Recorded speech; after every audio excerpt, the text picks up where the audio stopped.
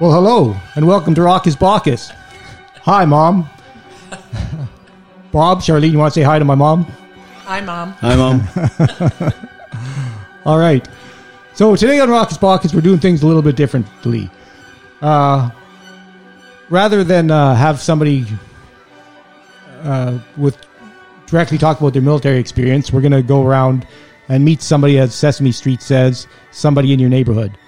So for that, we have Bob Moneypenny, and we also have Charlene Moneypenny, who might step in and co-host and pour us a couple drinks here and there.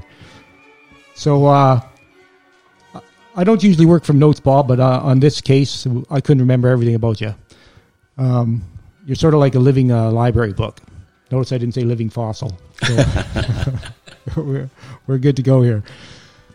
So Bob Moneypenny, who's well known in the Petawawa and the military community at large, was born 25th of September 1941.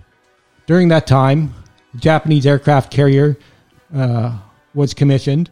The Brooklyn Dodgers won their first pennant in 21 years. And I know this is near and dear to your heart, Bob. Pope Pius XII was head of the Catholic Church. So, anything else really important that day happened other than your birth? I don't think so. Well, you were born in Bangor, you said, which is in a county down in Northern Ireland. And that's also a fairly historic place. Well, all of Ireland's fairly historic, I'd imagine. Pretty well, yeah. But Bangor, General Eisenhower addressed Allied troops there prior to D-Day. And it also has a connection with the Troubles, of course, with the first Royal Ulster Constabulary woman killed on duty by the Ulster UVF, which is Ulster Defence Force. Defence Force, yeah. And it also had a largely Protestant majority. And you come from a Catholic home, do you not? No, I come from a Protestant home. Oh, do you? All right. So you weren't driving the Catholics or the Protestants out there. No. All right. So what do you want to add to your little introduction there? Just that I was born during the war, and the reason I was in Bangor was because my mom got married to my dad. My dad immediately went to war with the RAF in North Africa. And so we moved to Bangor with an aunt because my mom at that time did not have a home in Belfast. When my dad came home from the war in 1945, we took up residence in Belfast, pretty close to the shipyards. As a matter of fact, right across the street from our street was the entrance to Queen's Road, which took you down to the shipyard. And it was an industrial area. It was a slum area. Rough part of town. It was. I saw my first fight when I was probably around 4. There was a pub at the head of our street, and a young man and his father were fighting. Father got knocked down, and the young man put the boots to his head. To his father? To his father. That's the type of street it was. Jesus. And that's how close it was to the docks. Is that where you got into your first scrap as well? No, I didn't. I didn't get into it. I've never had a scrap until I joined Sea Cadets. Because you have a reputation as a bit of a hard-nosed scrapper. Well, that's my old days. And we've almost forgot, since it's been so long since I had somebody in the house taping. We might as well do a toast. We don't have any Irish here for you, but we do have some Canadian whiskey that Michelle and Chief Aho bought for me. So I haven't tried it yet. So Slàinte. Okay, Slàinte. Slàinte. Slàinte, yeah, that's the Scottish, Ulster Scots toast. Mm. The Ulster Scots. Yeah. Well, that's not bad. It's got a little sting to it. Yeah. Try it with water.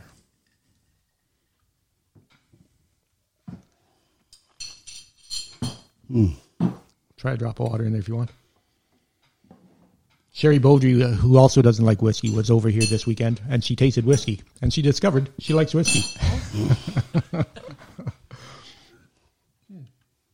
So you said the chief give you that?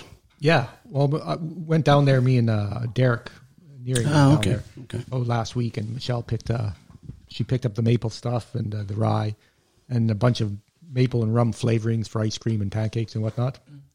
I've eaten a pint of ice cream already with ham sausage. All right. Where are we now? So you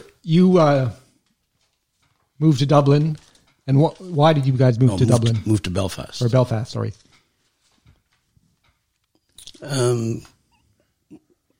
After the war, I guess there was a lot of men out of work.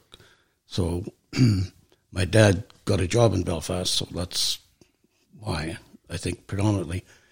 My parents were really looking for where he could settle after the war. And my mom lived with her grandmother for a while after, probably since a couple of years after I was born. And they lived just across the street, so her grandmother was able to get her a council house. Okay. Fairly close to them on Rotterdam Street. And the council houses, are they sort of like... corporation houses that are owned by the city. So it would be like similar to a welfare house? Yeah, pretty well. Not... Yeah, I guess you could say that. Assisted housing, I guess you could call it. So it would be cheap rent kind of thing. Right. All right. That street is no longer there. Rotterdam? Yeah, I should say that Rotterdam Street is no longer there. Oh, there no, is a isn't. Rotterdam Street now, but it's quite well built up. Yeah, and it's quite nice. Yeah. Well, I was surprised. I was looking at prices and stuff to live there, and it's quite expensive to live there. So it's no longer a tenant housing. No, so. for sure. What do you remember growing up in Ireland? What I remember growing up in Ireland, that's a good question. I remember having a great time.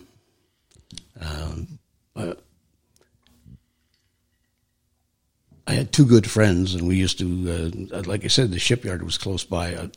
We used to do a lot of scavenging in the scrap piles for things like ball bearing wheels to make carts out of and stuff like that. Yeah. I remember we used to take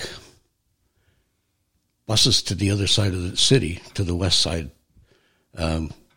Where we lived is what's called East Belfast, divided by the Lagan River. On the other side of the river, it's County Antrim.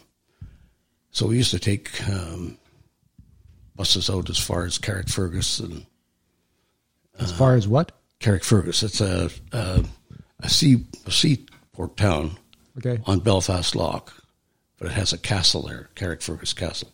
And in those days, you could go and play in the castle and have a great time. It was a long way to go, but nobody, there was no worries about children getting absconded with them. Right. So we'd do that. We would go to the Cave Hill area, which is, again, in Belfast, and climb in the hills and have a good time. And Antrim Road, didn't it later on, I don't know if you know this or not, did not have a major role in the Troubles? Like, was it not sort of Catholic and Protestant divided as well? Yeah, it still is. Yeah. But that's largely been in the past now? Or there's still a lot of animosity? I think it's showing its ugly head again from both sides. When we lived there, my dad was a member of the Orange Lodge, right? And as a matter of fact, the president of whatever district, and I can't remember whatever district he was president of, but I have photos of us marching across the Queen's Bridge, him, in the in command position, wearing a hat and raincoat, and I'm just directly in front of him with a rolled up bundle under my arm. What was the bundle of? Just raincoat, stuff like that, I guess. Yeah, I honestly can't remember. I presume it would be a raincoat because I was wearing a blazer. Pardon me. And when we came to Canada, I think it was a shock for him that when the first Sunday we were in Medicine Hat, we went to an Anglican church. Only it was High Anglican in Medicine Hat. I don't know how that happened. So High Anglican is very close to Catholic. All right. And we got halfway through the service and let's go. Was he were your parents both very religious? No, I don't believe so. I mean, they went to church, but they were not devoutly religious people. I don't think maybe my sister might disagree with me. She lived with them longer than I did, so. Well, your dad was quite politically active, I take it. Not politically active, no. Like the Orange Lodge is sort of, in Ireland, if you're in East Belfast and you're Protestant, you sort of migrate to it. And I think that's what he did. Okay. My first wife was Catholic. And my second wife is also Catholic. And I remember my dad saying once, after I got married the first time, and he said, this is stupid. And the division between the Catholics and the Protestants. Exactly. Yeah. Exactly. And are you practicing? I don't think we introduced you. Oh, yes, we did. Charlene, part-time bartender and co-host. Are you practicing Catholic at all? Or? No, I haven't been for a number of years. Neither one of you practice? No. Is it just because of a lack of belief? Or I don't believe in organized religion. Okay. You believe there's some sort of higher power? Or? I do and I don't. You know what I mean? I have my days. Yeah. I don't have any of those days. I'm pretty convinced that it's not out there. Yeah, no. If there is, he's got a lot of, she has a lot of explaining to do. Yeah, I lean more towards you. When people start quoting the Bible, I always say it's a book written by men. Yeah. And we didn't like women much. Exactly. It's been written by men. It's been translated so many times that what's it worth? Yeah, I like the argument about the King James Bible being the most accurate Bible because they had all these scholars working on it. Well, they may have had a bunch of scholars working on it, but they didn't have any of the original. Yeah, any of the original guys. So, yeah. I should get a minister in here sometime. There'd be fisticuffs. Oh, so how'd you end up in Medicine Hat rather than the United States of America? I think I sent you a photo of my dad standing alongside a little van. Yeah. He worked for the Ormo Bakery as a bread salesman. When he first came back from the war, he was a driver he was an MSE, what we would call an MSE op in the Air Force. He drove ambulances and, whatever had to be driven. So when he came back from the war, he first worked driving for a hardware store just on Ann Street, just over the Queen's Bridge from us. And later on, he got this job as a bread salesman because it was a better job, more pay, I guess. So he delivered out to West Belfast, which is a better area than where we lived in. Mm-hmm. And one day he was talking to, I guess he had at first had wanted to go to Australia, but their quotas for immigrants were full. So he was out delivering bread and talked to a customer, and her last name was Marks. I know that because the guy that sponsored us, his last name was Marks, and Billy Marks Jack Marks was the son of this lady. Anyway, my dad happened to mention while they were delivering bread, because he was a very sociable guy. Just when people would come to the van, get their bread and buns or whatever, but he would also chat with them. And I know this, I'll tell you why later.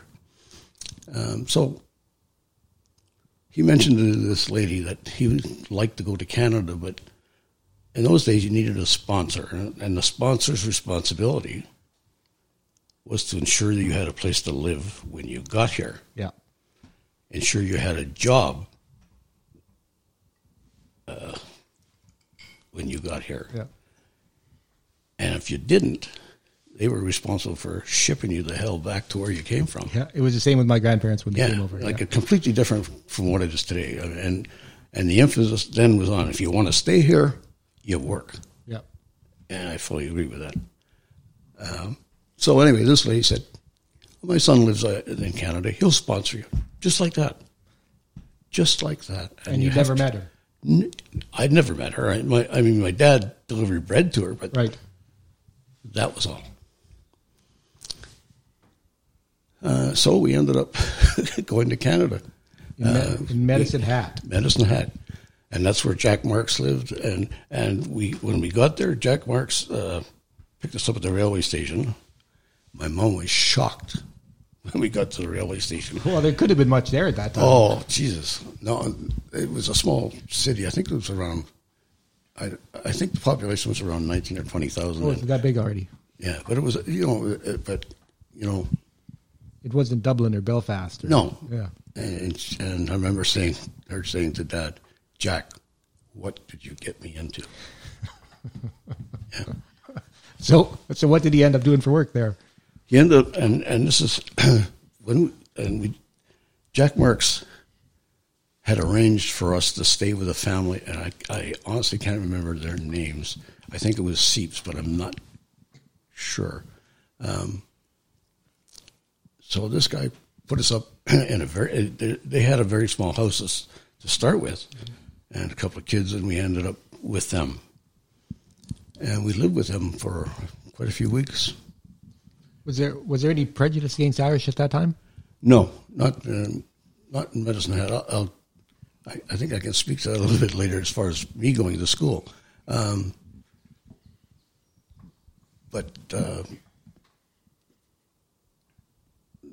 this gentleman we lived with, and I'm sorry I can't remember his name just offhand. The person behind him was named Ruff, R-U-F-F. Yeah. And he owned a garage. So that's where my dad went to work. And he was changing tires, doing all the non-qualified mechanics. Apprentice kind of stuff. Yeah. And and so that's what he did for the first couple of years we were there. My mom started to work in the pottery in Medicine Hat. There was a great pottery, I forget the name of it, but they made cups for all over the place.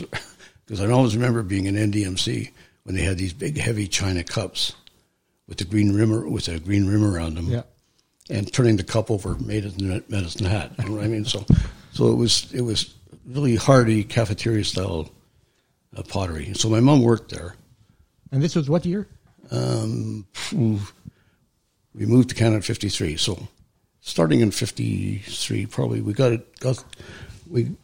arrived in Quebec City April of 53, and arrived in Medicine Hat probably late April 53, and arrived in Medicine Hat after 4 days on a train. So that would be probably the fall of 53 that we started there. And you were about 16 years old at this time? No. Oh, no, you left Ireland at 11, at age 11. Yeah. So. Yeah. And I was a scholar. A scholar? A scholar. I know I was a scholar because it says in the ship's manifest I was a scholar. So was my sister, a scholar. So a scholar in those days was anyone that was going to school, I think. Oh, okay. You weren't president of some university at 11. You're a smart man. I didn't figure you that bright. And it's funny. I only found this out recently because we've done a lot of family history research over the years because I never met my grandfather or his family at all. Yeah. So, and that was one of the things when I found the manifest for the RMS Franconia was that I was listed as a scholar, and so was my sister. So, did you do any work yourself in Medicine Hat? Just like summer jobs during school. Working with farmers, or I worked with AGT government telephones one summer. Putting in cable? No. At one time, the phone numbers were just 5 numbers. Right. So then they come out with the prefixes, and the prefix for Medicine Hat was Jackson, J.A. So AGT hired a bunch of rover scouts to go around and take the center parts of the dial phone out, put new cards in there which said Jackson. Oh, okay. Whatever. And that's what I did for one summer. It paid really well. I forget what it was, but I know it paid really well for kids. Was it somewhere around $2, or Was that pretty high? I honestly can't remember, but I know compared to what students normally got, it was pretty good money. Well, I remember my first rig. I was 18 years old, and my first rig paid 11 and a quarter for a floor hand, a roughneck, which was filthy good money. Yeah. Know? I think minimum wage was somewhere around $1.10 or something. Yeah. So, and of course, I was like the bumper sticker you see out there. Please God grant me another oil broom, and I promise not to piss it all away this time. But I remember. I'll get to your story. We'll talk about me for a minute. I don't care if it's all about you, Bob. I was spinning rods. I don't care either. I was spinning rods into the well. I worked service rigs, not drilling rigs, and I spun. My hair was long, and Ole, our tool push, was always saying, cut your hair or else, or tie it back. The or else he never mentioned. So I'm spinning the sucker rod in, and somehow I got some of my hair wrapped up in the rod. So I screamed, "Don't lower it!" And Ole comes over and he cuts it off, leave this big chunk off my head. Yeah. And I was pissed off. But later on, I would have learned from that. Yeah, well, I did learn from that. Well, I don't know how much I learned, because Ole goes, "Do you really want to be doing this job when you're my age, 50 years old?" And I thought, no, I'm wet, I'm cold, I'm miserable. What I'm going to do is join the Army, where I was wet and cold and miserable for a lot all the less time. Money. Yeah. So I guess I didn't learn that much anyway, Bob. which is a good segue into you joining the military. You must have got in at what, 17?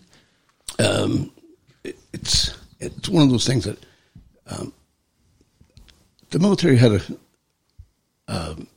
at that time, a Navy, I should say, the RCN, Royal Canadian Navy, had what they called a technical apprentice plan. So I applied to write the technical apprentice plan. How did it end up Navy, though, from Medicine Hat? Oh, Navy from Medicine Hat. I started in Sea Cadets. Like, what really made me join, or made me want to join the Navy, was when I was in probably the first year of high school, grade 10. I read a book called Saints, Devils, and Ordinary Seamen. And it was all about the corvettes during World War II. Yeah. And it was written by a guy called Ian Pugsley. I remember this because it had a significant effect on my life. When I read it, I thought, Jesus, that sounds adventuresome. I'd like to do that. And then they started Sea Cadets in Medicine Hat, and the guys that were Sea Cadet officers, they weren't like today, where you might have a Sea Cadet officer that never was in the Navy. These guys were corvette sailors. Yeah, so they had experience, and that was what, 10 years after the war. Mm-hmm. So they had a great influence on me, as well as this book. Okay, and it's funny, I was able to buy a copy of the book later on. I'll show it to you next time you're going to our house. I'll show it to you. And there's a letter in it from the author, Ian Pugsley, to the Minister of then National Defense. Saying, thank you for allowing me the opportunity to do this, because what he did, he reverted from officer to other ranks. So he was in the mess techs with the sailors. Yeah. And he hoped, and the other thing was, he said, I hope the book lives up to its worth. You know? Yeah. And so you joined as a medic? No, I did. I shouldn't say formally joined. I think I went to Naden the summer of 58. Where, to Nate? Naden. Okay. Where's Naden? Naden is Esquimalt. HMCS Naden was in Esquimalt. And that was the third part of the technical apprentice thing. I think it was, and looking back at it, I must have been enrolled as a Class B reservist to do this. But it's so goddamn long ago, I can't remember. I do know that towards the end of that process, and we were examined by medics, or medical assistants, as they called them. And the guy said, read the chart. And I read the chart, what I could see, and it was just, well, you're failed technical apprentice. Your vision's not good enough. Yeah. And this is after writing, I think, 3 examinations, because they allowed, I think it was 3,500 people to write the examination. 350 people to write the second one, and then the third was screening. And during the screening, I went to the Colonel Belcher Hospital in Calgary, and had an ophthalmologist check my eyes, and that's when I first started wearing glasses. So I would have thought, this is the ideal time to tell me that you're not qualified. But it didn't work that way in those days, I guess. Anyway, so sent home and told if I wanted, I could apply for the Navy once I turned 17 with my father's permission. Right. Yeah. And so, I got the forms in January, got my dad to sign them.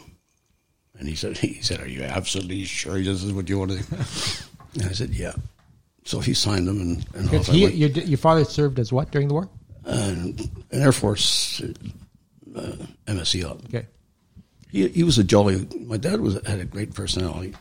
When I took over as CO of the field hospital, for example, the Surgeon General, the Surgeon General was Knight. And Surgeon General said to my dad, "Hi, I'm Admiral so-and-so." And my dad said, "I'm Jack Moneypenny. I was an LAC in the Air Force." And they both started laughing, and they got on really well. I mean, he was a very sociable person. Well, you're not exactly, as I mentioned to you before, a wallflower. Yeah. You can't afford to be. You picked it Not up. with you guys around. Well, you definitely picked up your gift of gab somewhere, whether it's from your father or not. So you ended up joining the Navy. Yeah. Why the hell you joined the Navy, I don't know. But you did. So when did you end up getting into the judo? Oh, judo was probably probably around 1960. This guy called Perry Teal, Teale. He was a director of music at CBC Halifax, whatever that, at that time. Started a judo club at the Stadacona Gymnasium. So I joined there. Just with the idea of fitness more than anything else. Right. And progressed really well. Did you compete in any major competitions? In Nova Scotia, I won black belt in my weight class, I think a couple of years running. What was your weight class? At that time, it's 120 pounds or under. Yeah. And we've been watching judo the last couple of days. I was saying to Charlene that the ones that are winning are the ones that can do left-handed throws, because if you're fighting right-handed, your opponent has probably never practiced falling from a left-handed throw or getting oriented from a left-handed throw, and that's what I used to do all the time. So is this a good way of getting time off work, traveling around the country? And no, because it was all done on weekends. So wherever you went, you went. So it's not like a hockey player then. Like for me, it was always in the Maritimes. The one I fought at the CNE 2 years in a row, but that was later on. And the CNE being Canadian National Exhibition, right? And that picture I showed you of the judo throw, that was me going down. That was not me throwing. Oh. Well, you look good in the picture. Yeah, so that was I me thought going you were down. kicking ass. Yeah, that was the last time I fought, because after that, I went back to ships again on the East Coast, and then over to Germany. And you served on the Bonaventure? Yeah, twice. So tell us about Bonaventure, because most people won't know anything about it. She was a CVL.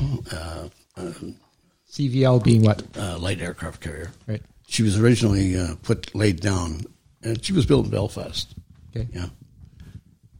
She was originally laid down as HMS Powerful, as a straight deck carrier. Okay. Never got to be commissioned. Powerful never got to be commissioned. So the Canadian Navy was looking for a carrier, and they bought HMS Powerful from the Belfast shipyards. And she was converted to an angled flight deck. Any idea what the cost was at that time? Oh, no idea. I do know that she was commissioned in I think 57 or 55 or 57. She was decommissioned in 1970. Right. Yeah. I'll talk to you about that later. Yeah. So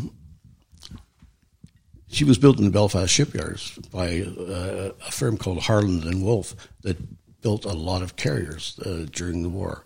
HMS Eagle was the most famous of the ones built in Belfast because of, the role she played in the Western approaches. So it's funny because when the Canadian Navy bought her in 52, but when she was commissioned, I don't know. Honestly, I think it was 57, but I'm not really sure. But I remember that pub at the corner of our street that I was telling you about. I remember going in there and asking the obviously North American guys if you got any American money, Yeah. And they would always, they would give you whatever change they had. I don't know what the hell I did with it. I mean, probably the same thing I did with my oil money. You pissed it away. Yeah, but I remember getting, my ass kicked out of there a couple of times. Myself and my friend Dave Turner would go in there quite often, but we both got kicked out. It's funny, my Belfast friends moved to Canada as well, and I last saw them they lived in Oshawa, David and Tom Turner.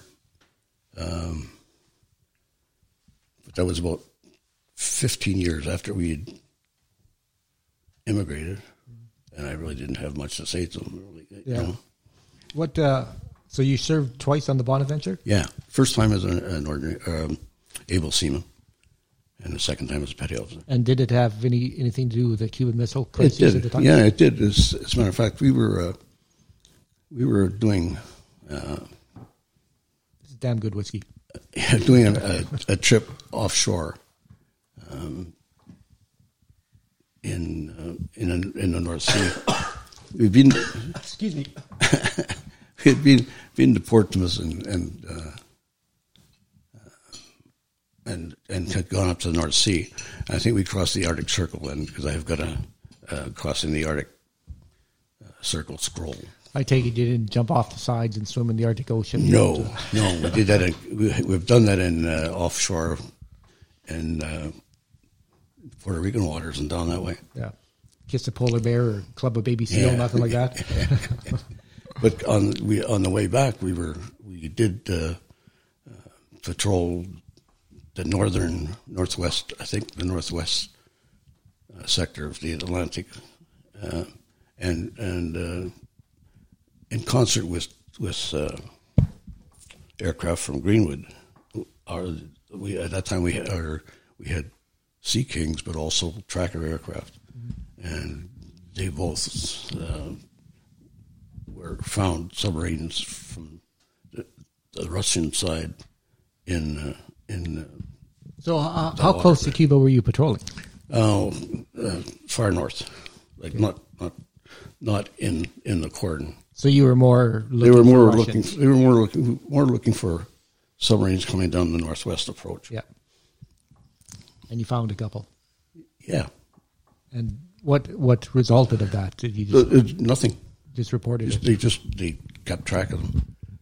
Were the Russians much more active in our north at the time? Yeah. Yeah. I think this. Yeah. As a matter of fact, I saw a photo last week. It just reminded me of how active the Soviets used to be, and it was a CF-101 underneath a Russian Bear aircraft, and it was, and I thought, and that was in the. Was the 101 the Widowmaker? Yeah. So it was directly underneath it, and it was a fantastic shot. So. Yeah, I remember seeing a few of those historical shots because the Russians would come in, zip into the border, see what our reaction time was, and piss off again. Any other ships of a note that you were on? No, not really. No, that was it? Yep. What were you doing when Kennedy got killed? Who?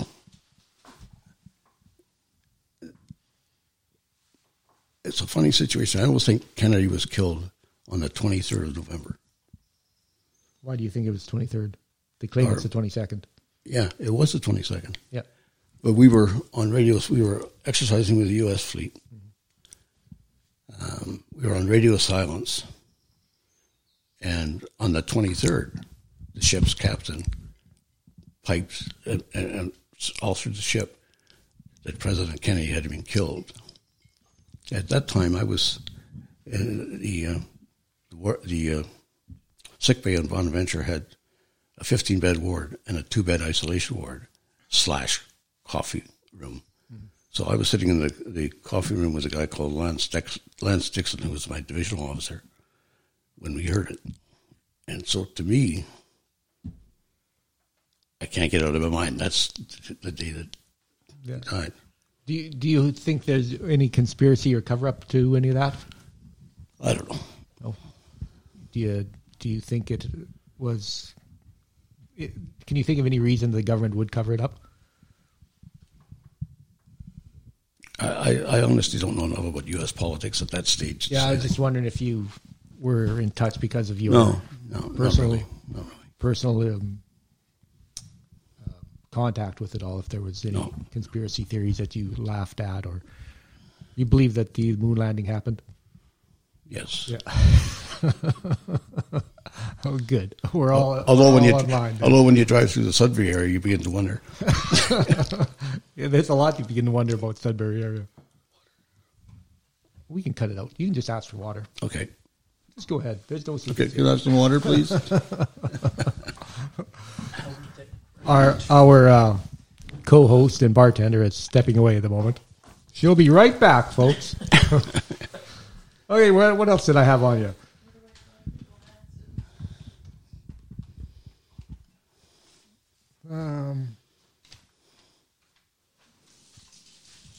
Throwing notes all over the place. So when you commissioned from the ranks, mm-hmm. how many years in did you have at that point? 20 exactly. 20. How many years did you serve altogether? 37. Jesus. So I take it you had jumped ship, so to speak, to the Army at that time? Again, what happened, I was serving on Bonaventure after the refit. We were out in the middle of the arse of nowhere, and I was reading the ship's orders for that day. I forget, what day it would be. And I noticed that they had stood up. Just stood up. This was 68 probably. Mm-hmm. They just stood up, the Airborne Regiment, and they were looking.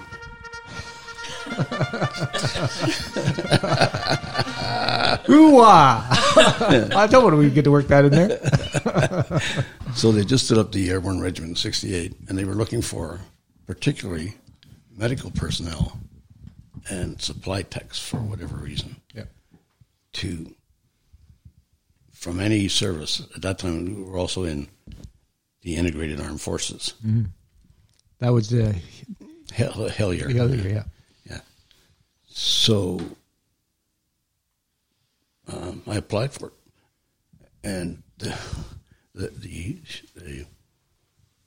flight surgeon at that time was a Colonel Green, who had just been posted, first Army guy, Army doctor, off rank, posted to sea. So he said, yeah, he said, it'll be great for you. It'll be a fantastic.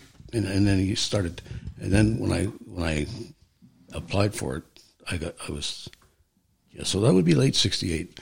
When I applied for it, I got a posting to the field ambulance in Petawawa. Where was the airborne training done at that time? Rivers. Rivers. I didn't do my training at that time.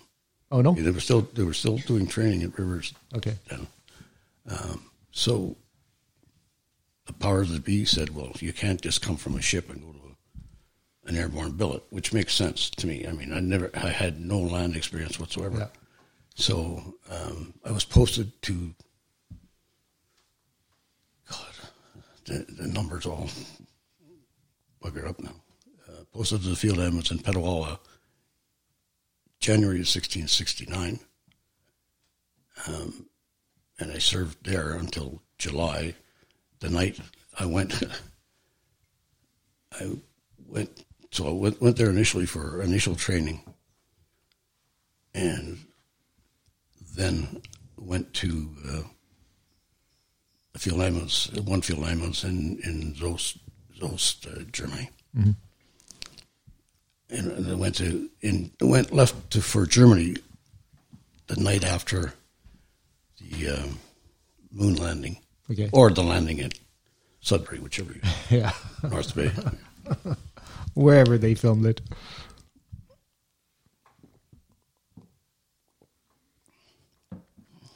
Yeah, so I was fortunate when I went to one field ambulance in Germany. I took over three ambulance platoon, and the officer in charge was a guy called George Moore, and we called him Gorgeous George, of course, because he looked like he had permed his hair into tight curls, and he was a jumper, and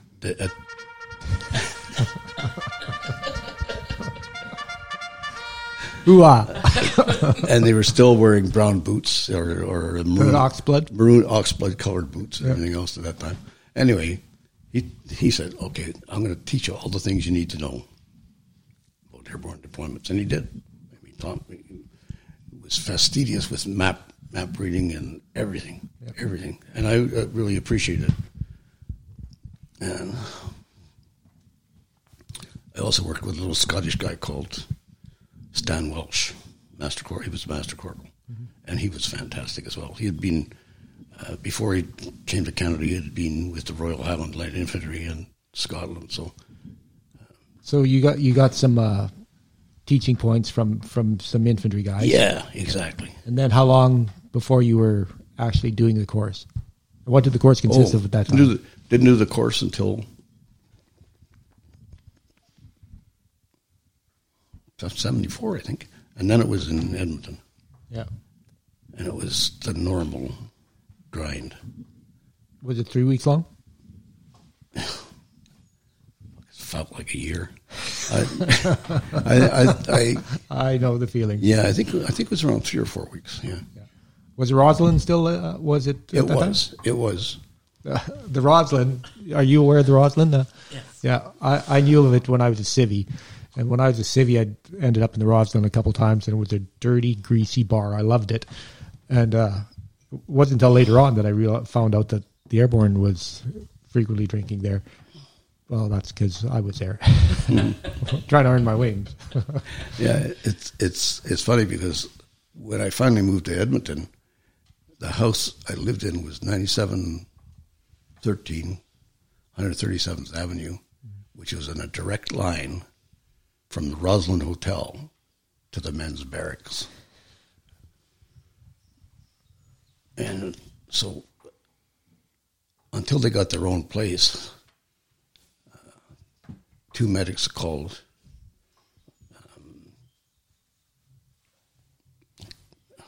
Glenn Thomas.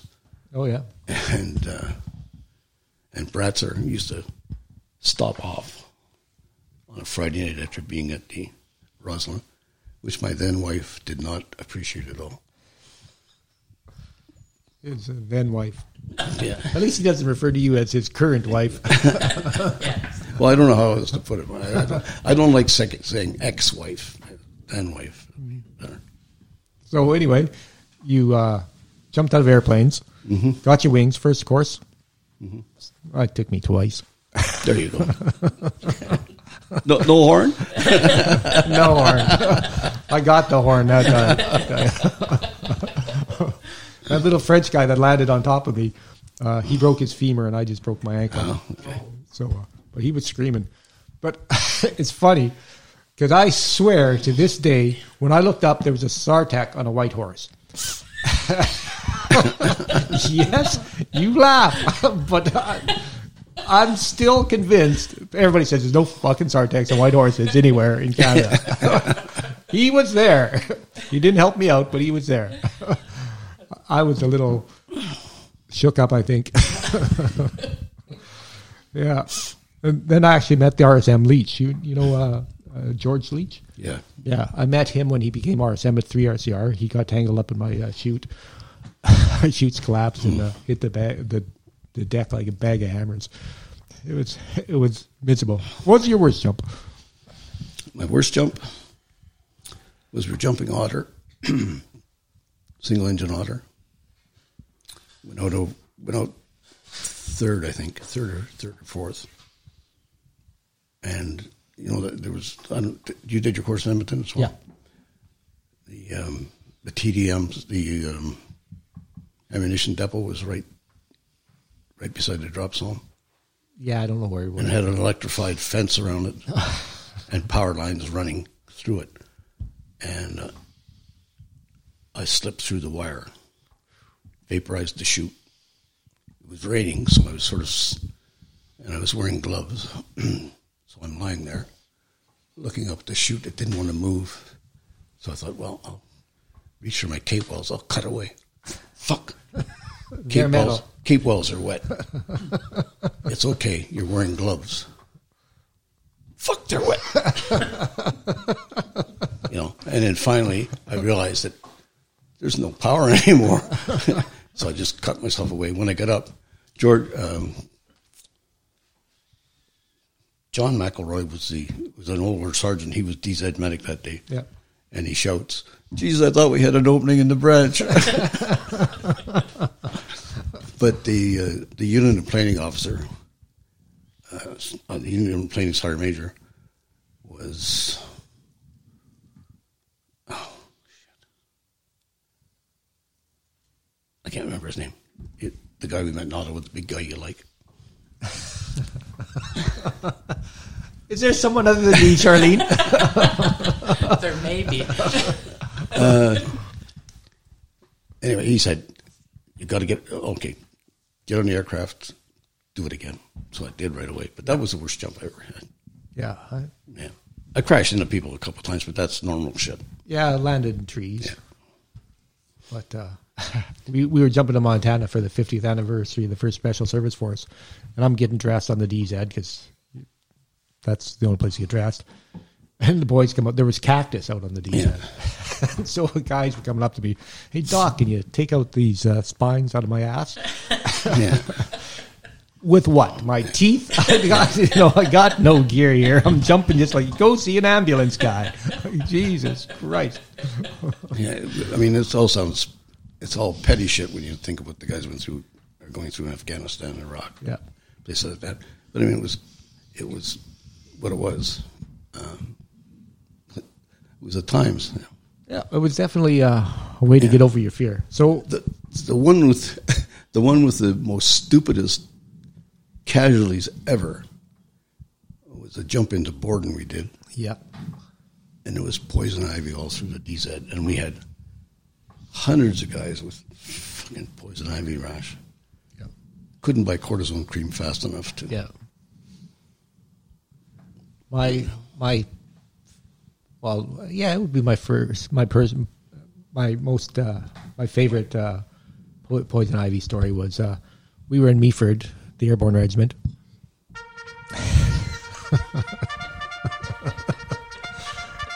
we were in Meaford training the militia, and some poor militia girl hooked up with a guy from One Commando, the French guys, no sound charges for them, and he had gotten together with this young lady and deflowered her, but you never get to say deflowered anymore.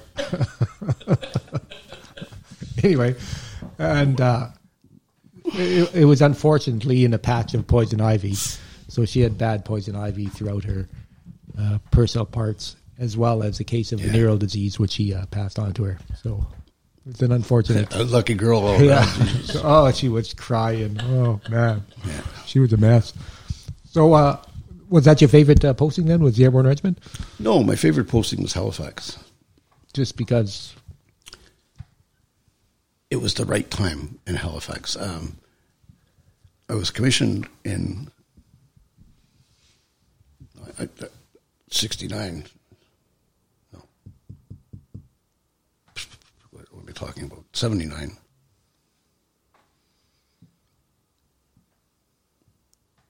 was a double promotion. Okay. I was on top of the merit list for promotion to MWO. So the career manager and the commander of the Airborne Regiment, I think, made a deal that they would promote me to MWO for one day so that I could then get away without going to CFOX and go directly to the rank of captain. So CFOX would have taken you away and given you... Yeah, CFOX, I would have gone out in a lieutenant's qualifying course. And what did CFOX stand for? Canadian Forces... Occupational? No, it's Officer Training... I forget. I forget what the acronym stood for at that time. You know, I'm freaking 80 years old. I can't remember everything. If I'm putting too much pressure on you, just let me know, old timer. We'll let you have your nap. Almost 80. Hey, you kids, get off my lawn. No, actually. Yeah, it's a crusty old guy's back again. He was just like this the other day. One moment he's fine, next thing he's a crusty old bastard again. As soon as you start talking about being an officer. Yeah. So actually, my first posting as an officer was still to the Airborne because I was promoted, went to staff school, came back, and Colonel Payne showed Hotbread was the commander of the regiment then. So he welcomed me back as an officer. Said, you can buy me a drink at the mess. I drink a whole bottle of wine. This is what I drink. Yeah. So I had to buy him a bottle of wine. And then he said, we've got a job for you. And that's to be the planner for the next bivouac, which is this summer. So that was my first job. That was a shitload of work. Yeah, it was. It was. It went off without a hitch? No. No. You know, I just did the planning for all the guys coming in and all that sort of shit. And the unit and planning officers did the manifesting and all that sort of stuff. So I do remember that the hardest part was trying to get through to the guys from one commando that people were coming who were of significance and importance, and we had special accommodation for them. You know, we had doctors coming that had made the jumps at Dives Crossing. Yeah. You know, which, for those that don't know, was an important part of the invasion of Italy. Germany. Sorry, Germany. one of those war countries. Not Anzio. Dives. Yeah. So no charge there. Yeah. So, General Vernon was put in was put in. I think one of the barracks. There was about 40,000 other guys there, and when I talked to him, I see him the next morning, and I said, "How are you doing, General? Did you?" Because I had specifically went and briefed him where the MP shack used to be is where they put the duty airborne welcoming guy. Right. And I'd specifically talked to him and said, this general's coming in. Make sure he used to be the CO of 2 Commando. Yeah. So put him in Cupid's Nest or something. Cupid's Nest. That's because we had accommodation for these guys. Same with the German staff representative coming over. I said, make sure the German goes there. And they didn't. They put them in barracks. Oh, fuck yeah. Just to be bastards. Yeah, so just because they're stupid. Well, they're stupid bastards. They can be both. Yeah. Anyway, it's a small thing. We got that sort of. Yeah, I suppose the general. General Vernon was the one that was, I think, he felt really shitty about what happened to the Airborne. Yeah. Because the last time I saw him was outside NDMC on his bike. I was going in there for an appointment, and I said, how you doing, General? And he said, I feel like the medical branch has really fucked me. Yeah. And I think they really did. Yeah. Why do you think they fucked him? Or how do you think they fucked him? Well, he was the one that, he ended up being a bad guy when he wasn't even in Somalia. Yeah. And it just...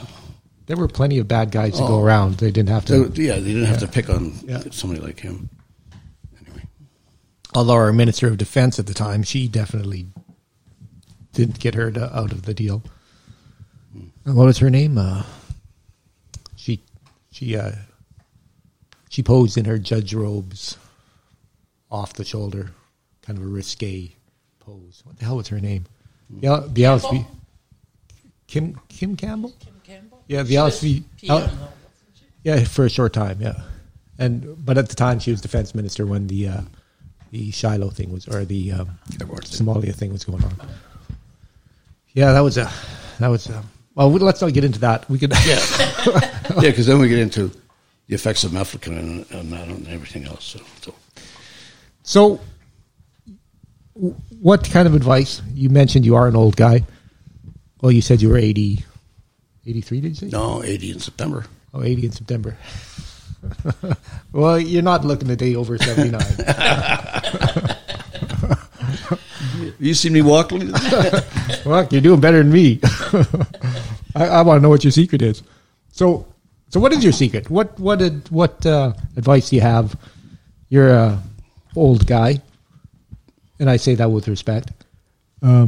What kind of advice do you have for a young soldier coming up, or young anybody coming up? Do everything you can as early as you can, because once you start getting injured, or once life starts giving you bad side effects, it's too late to do stuff. So quit fucking worrying about your rent. Yeah. Keep that aside, but make sure you go out and see shit. Yeah.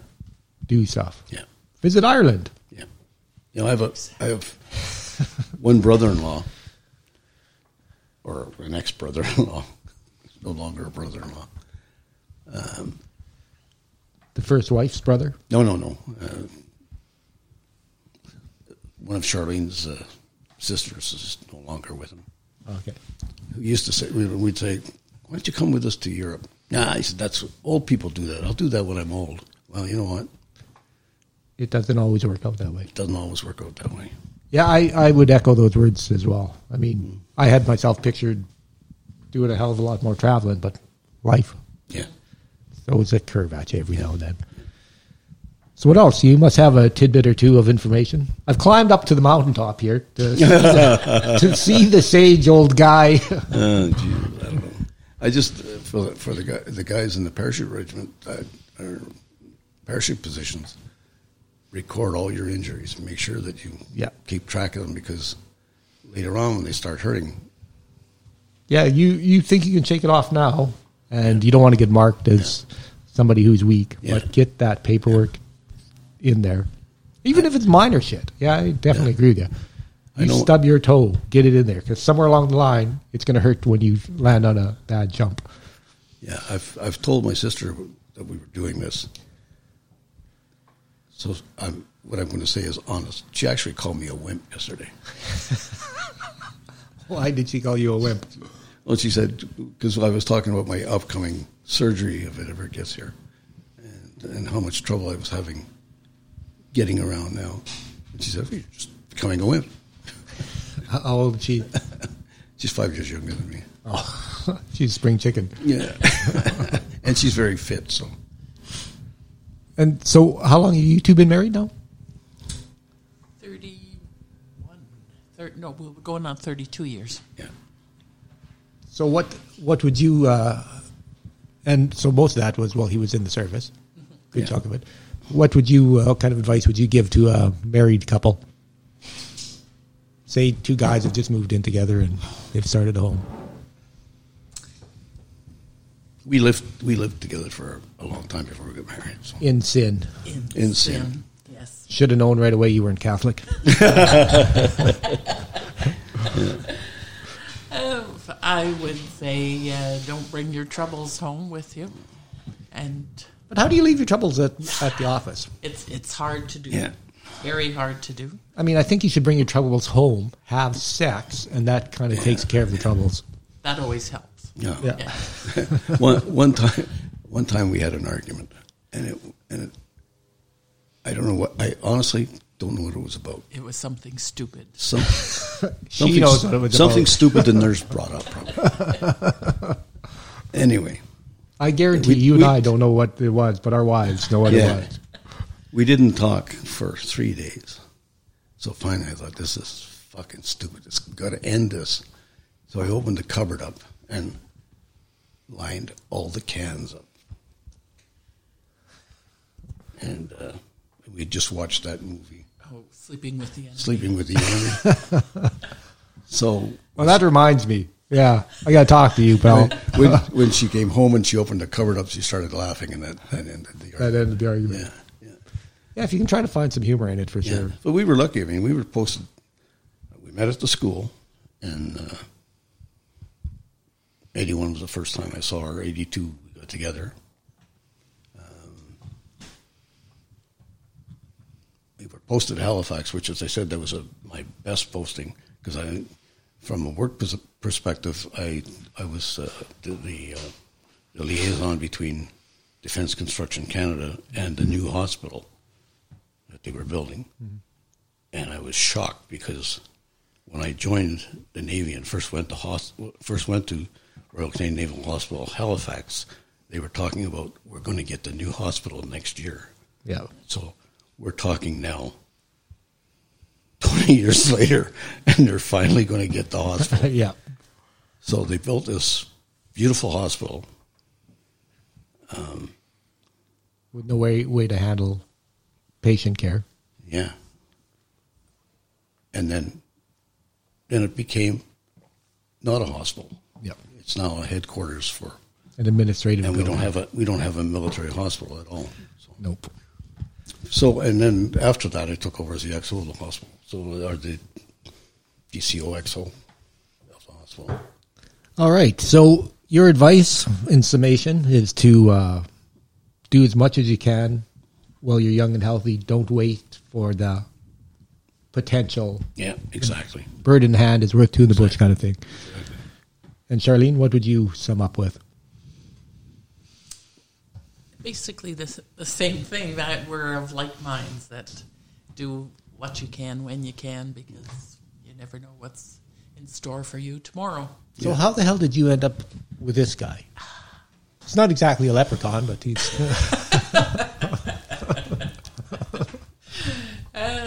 I don't know. He just charmed you. He just charmed me, I guess, yes. He does have a reputation as being charming. But he's also got a reputation as being pugnacious. So the two balance him out, I guess. Yes. All right. Well, that's it. Oh, thank you very much. Yes, thank you. Well, thanks for coming to Raucous Baucus. And it's good to have somebody in. I usually do this over the phone. So thanks to the 2 or 3 of you that are occasionally listening to this. If you want to get a hold of anybody I'm speaking to, you can do so through me, Steve C. Kopang at gmail.com. That's Sierra Tango Echo Victor Echo Charlie Kilo Oscar Papa Alpha November Golf at gmail.com. So I would just in summation say, definitely don't put off today what you can do. Go out, get your adventures, see the countries you want to see, go fly fishing, have sex in an elevator, just whatever it is you want to do it now. Yeah, or wherever. Or wherever. I don't know why the elevator. I don't have any particular kinks about elevators. Greyhound buses or something. All right, guys, thanks for coming out. And the dramatic music. Da-da-da-da. I love that piece of music. Yes.